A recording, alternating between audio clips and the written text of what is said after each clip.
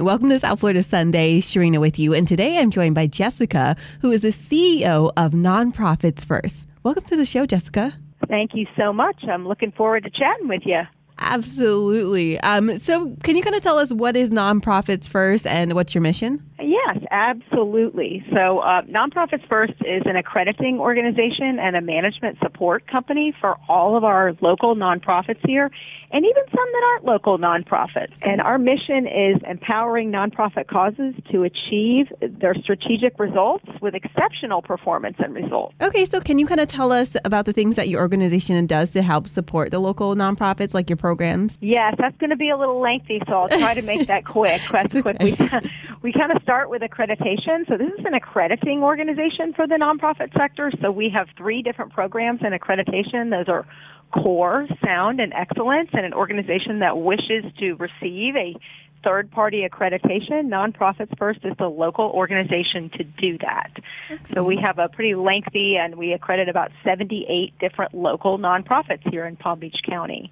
Oh, wow. We are also a membership organization, so organizations that don't want to seek accreditation can also avail their services or avail themselves of our services with regard to membership. And membership is lengthy, lots of benefits to membership in terms of free education, discounts from consultants, grant writing services, funding information and research, all of those kinds of services as well. And then in addition to that, we have education and professional development programs, leadership development programs for the nonprofit sector in general. So those are what we call the future of nonprofit leaders in our community, go through our leadership development programs here. Okay. So there's just a lot of different information that we do here as it relates to education, membership, accreditation, financial services, all of those kinds of services. Yeah, I saw that you have a lot of classes coming up, so I wanted you to get into that. I was like, whoa, what is this? That's amazing. That's I always say go to our website at nonprofitsfirst.org if you want to see what upcoming events there are. We have a really great one this week on cybersecurity. So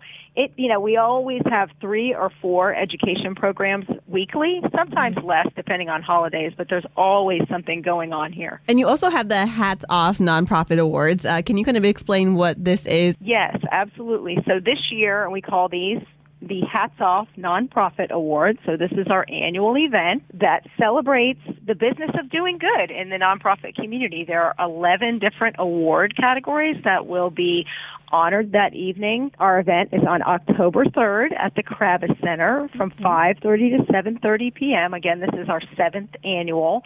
And it really is all about honoring and celebrating the nonprofit sector. So nominations were received all throughout the summer and then, of course, judged on by over 55 local nonprofit business leaders and community leaders here in Palm Beach County. It's quite the undertaking, but we had 167 nominees, which is sort of a record-breaking number. So you know why we have so many volunteers that help us put that together. Absolutely. And at the award ceremony on October 3rd, there will be 11 honorees that will be awarded. But really and truly, this is meant to be a celebration for the entire nonprofit sector. So we hope to see all of our 167 nominees there and just enjoy being together and celebrating the great work that is done here in Palm Beach County. And how is an organization nominated for the award ceremony? So we open up nominations early part of the summer. This year they opened in June.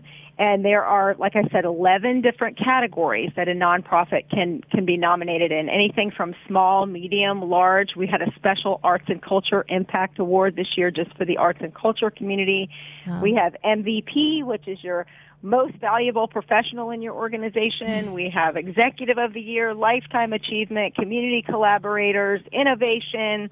I don't think I named them all, but there are so many. And so, a nominee can just log on to our website and choose an award category, and then, they can go through the list of questions. There are usually 4 questions per nominee. So it varies depending on whether, you're nominating someone for a community collaboration or whether it's an individual or perhaps a volunteer. I don't think I mentioned that. We have a volunteer award as well.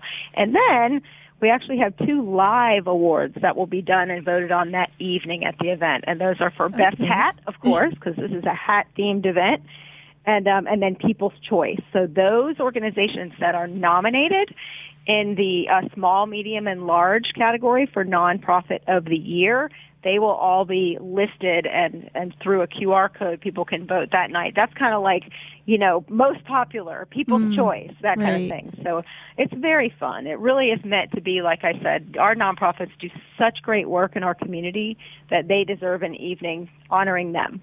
Yeah, I was going to ask, what can people expect from attending the event? It is an award ceremony, but this is a cocktail reception. It moves very quickly. Like I said, 5:30 to 7:30. Yeah. Lots of food, lots of drink, 2 cocktail tickets, and food and hors d'oeuvres and all of that. And then the award ceremony starts at about 6:15.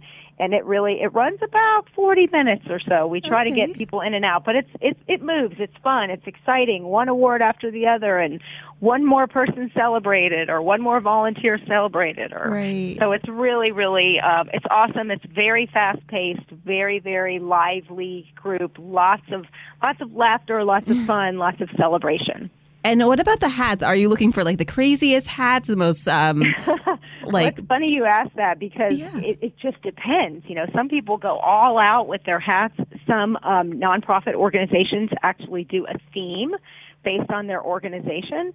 So we see groups of 10 come in with similar hats, something that they've made that kind of outline or shows off what they do at that organization. Like I said, some are crazy, some are themed based on the organization, some are just over-the-top derby-type hats.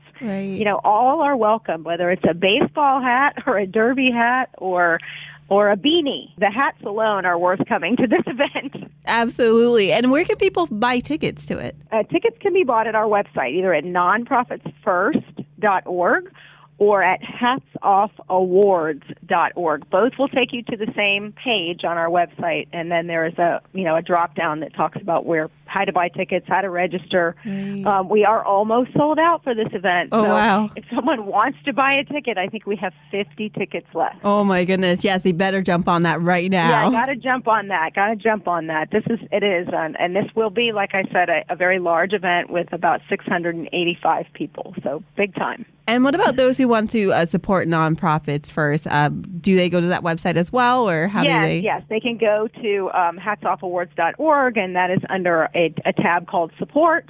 And there are ways to just make a donation. If for some reason you want to still support this event and our work in the nonprofit sector with the nonprofit sector, there's a donate button on that page as well. So easy to get in touch with us.